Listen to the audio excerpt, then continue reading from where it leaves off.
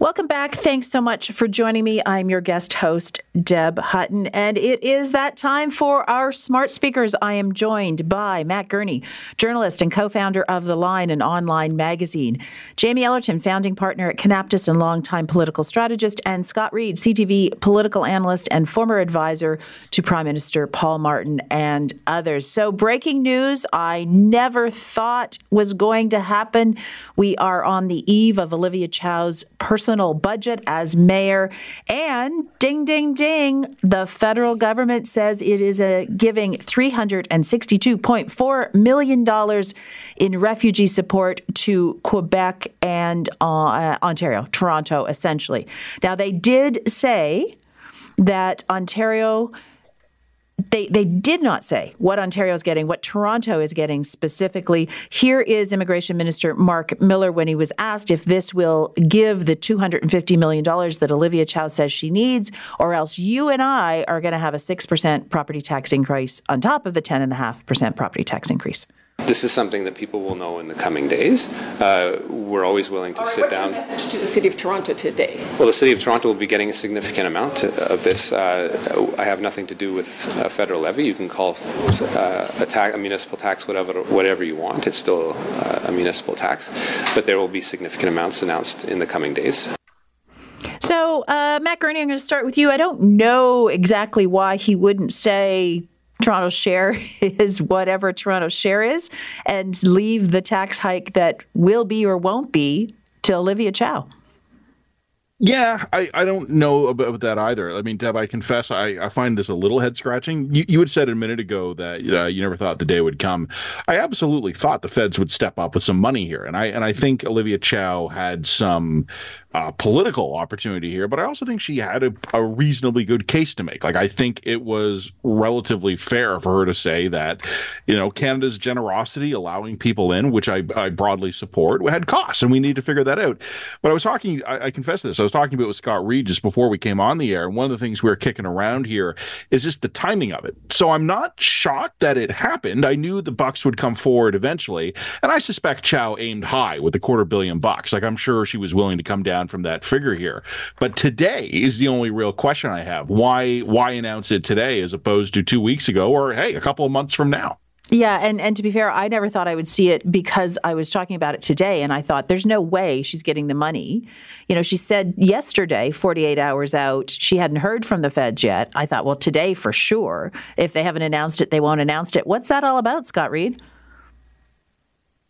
Well, I think they're not announcing it. There's only two explanations. One, it's because this is a rushed and panic decision where they said, you know what, we just got to throw some money at them. Our Toronto caucus is freaking out, and she won. She just arm wrestled us in public, and she pinned us, which I don't understand because the polling would have to be a lot different than what I would expect it to be, because I just think that if you're going to raise taxes by 16.5% as mayor, you're going to wear that, and so I'm puzzled by that. The other possibility, of course, is that the mayor and the mayor's office said, don't announce it. We want you to announce that you're coming with a bucket full of cash.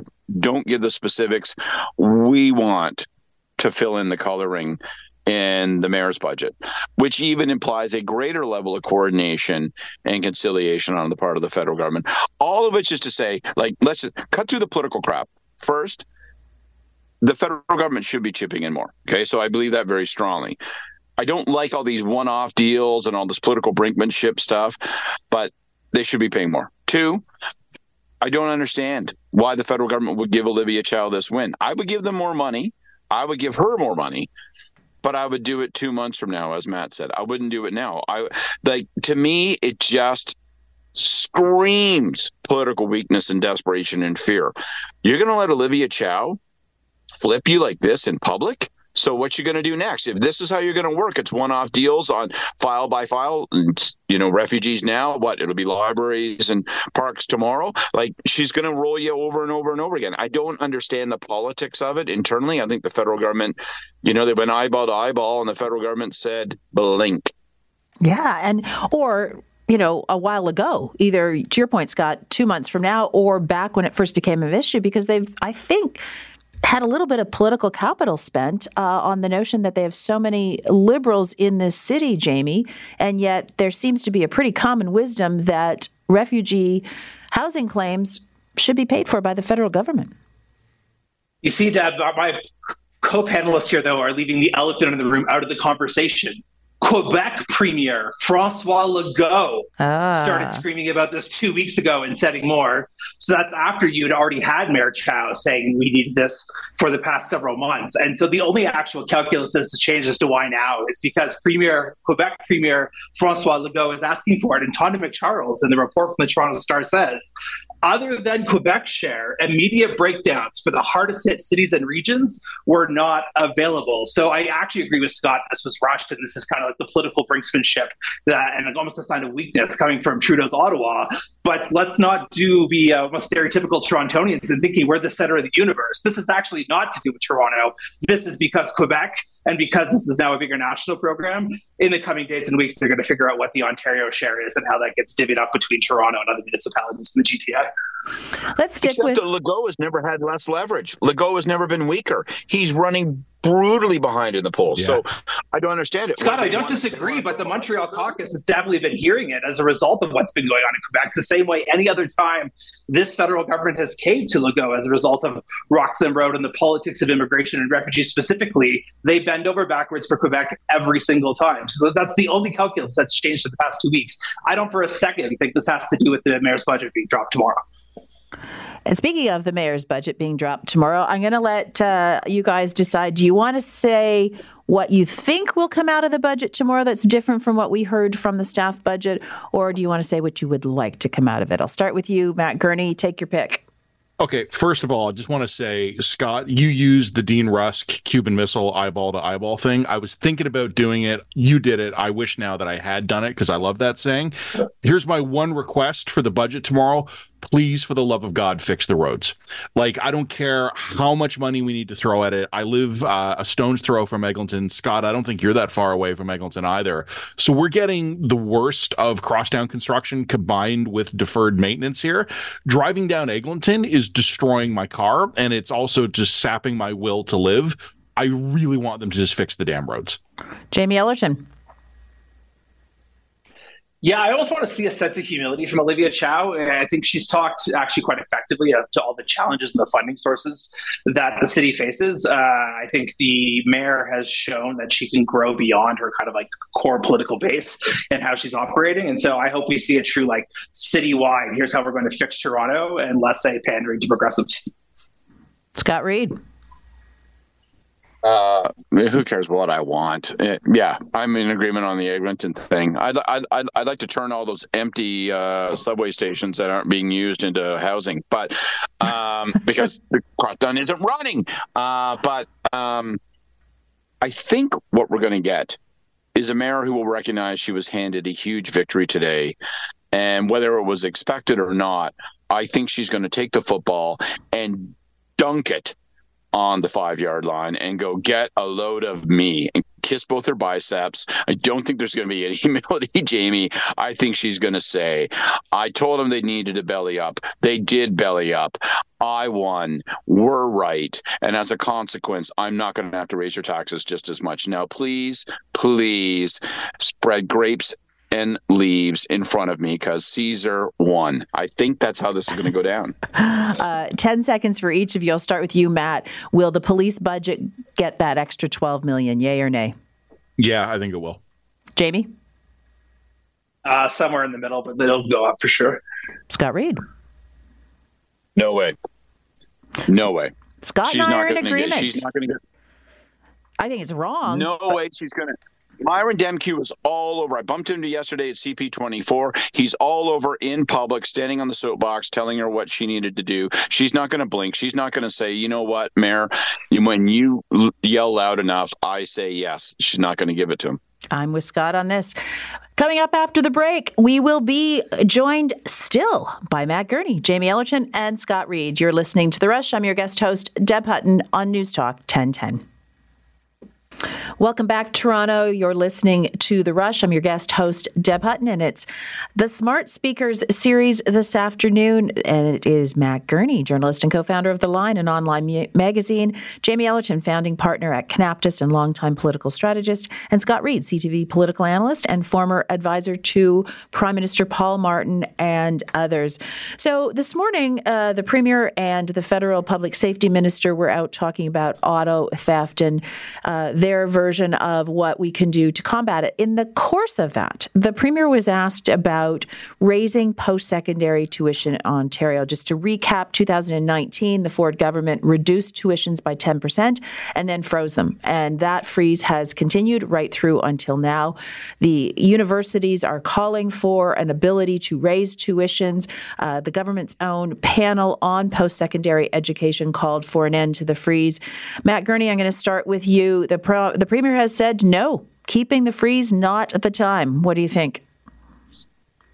You know what? Something has to give. And with Ford, it's hard to imagine what position he's going to hold 12 hours after he takes whatever position he has right now. So who knows what's actually going to happen. But look, we can fund the education system three ways, post-secondary education system, with tuition, with subsidies, transfers from the government, or with the rates we've been charging international students, which are just exorbitant compared to what we charge domestic students. And I'm not necessarily morally opposed to that. If we want to decide that what we're going to do is totally bilk the foreign students who come here so that we can keep domestic tuition low, yeah, okay, whatever. That's a decision we can make, I guess. But we're going to have to kind of pick between one of these three options or some combination thereof.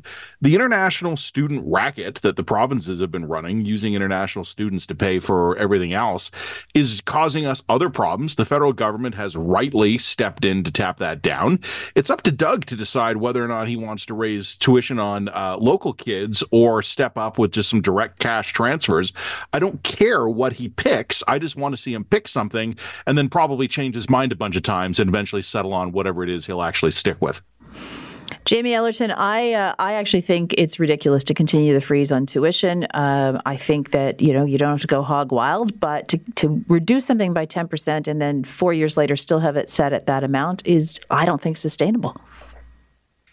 I don't think it is sustainable. And I think when you're hearing the Premier lay the groundwork today, as Matt so eloquently said, is this next policy reversal, because he's almost now giving incentive to every single college and university administrator to put the case forward of all the things they're going to have to cut if Doug Ford doesn't step up with more money somehow, whether that's, as Matt just said, tuition directly paid by students from across Canada who come and study in Ontario, or to keep bringing in more foreign students to study at our universities and colleges. And I would say, from the Canadian standpoint, there's probably an argument to be made to bringing in more foreign students, because even international students, the tuition levels they're paying in Ontario is still less than what they'd be paying at a comparable college or university in the United States. So international students who have the money feel like they're getting a good deal, which is why I think they're coming here. And when you look at those precious now visa slots available based off what the federal government's done to step in, there's no reason why they can't shut down all the strip mall bogus colleges, bogus colleges, and instead put them all into the actual public university systems and find a way to have it here. But by punting on this, he's just setting up more political pressure and a chance for others to try and play him to ultimately get what they want. Scott Reid. Yeah, that visa change means that the university have just been handed golden tickets, and they should make use of them, and the province should permit them to make use of them, because they've ripped out, as Jamie says, all the trash. So if you're a legitimate institution, and those students want to come here, then let's charge an appropriate freight.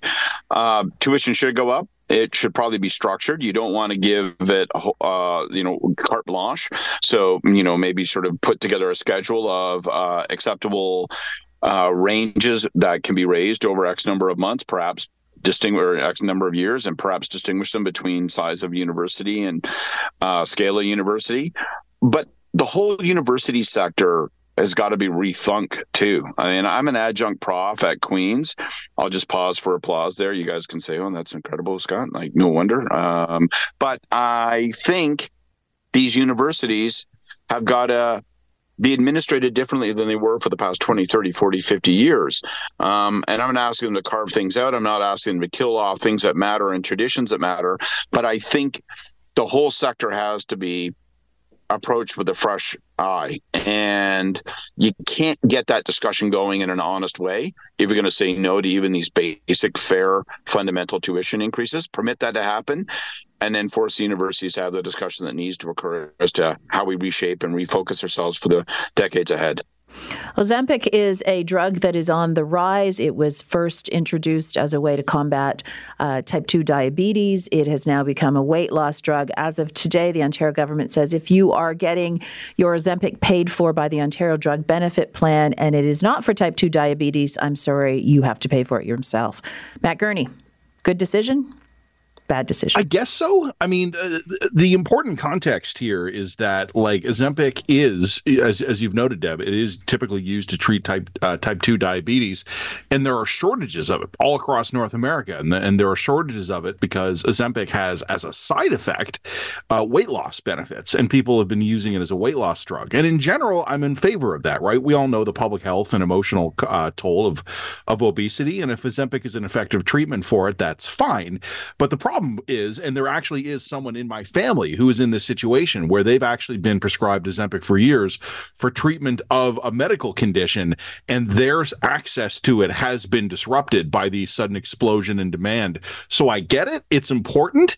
I would like to think eventually the market will smooth this out and there'll be enough Ozempic to go around. And I also know that there are other similar drugs that are being considered, maybe to be used specifically in the weight loss context. So this is probably only going to need to be a temporary measure, but you can't tell someone who's managing their type 2 diabetes that they can't get their medicine this month because it became a fad on TikTok. Like, it's just not sustainable.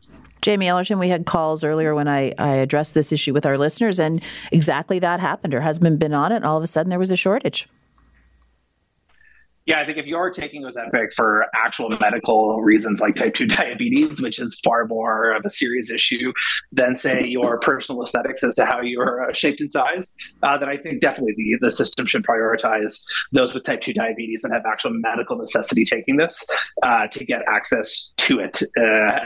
When you kind of go on Ozempic for more weight loss reasons, how is it any different than then should we start picking up gastric bypass surgeries on the public dime and other forms of plastic surgery because it impacts your mental health?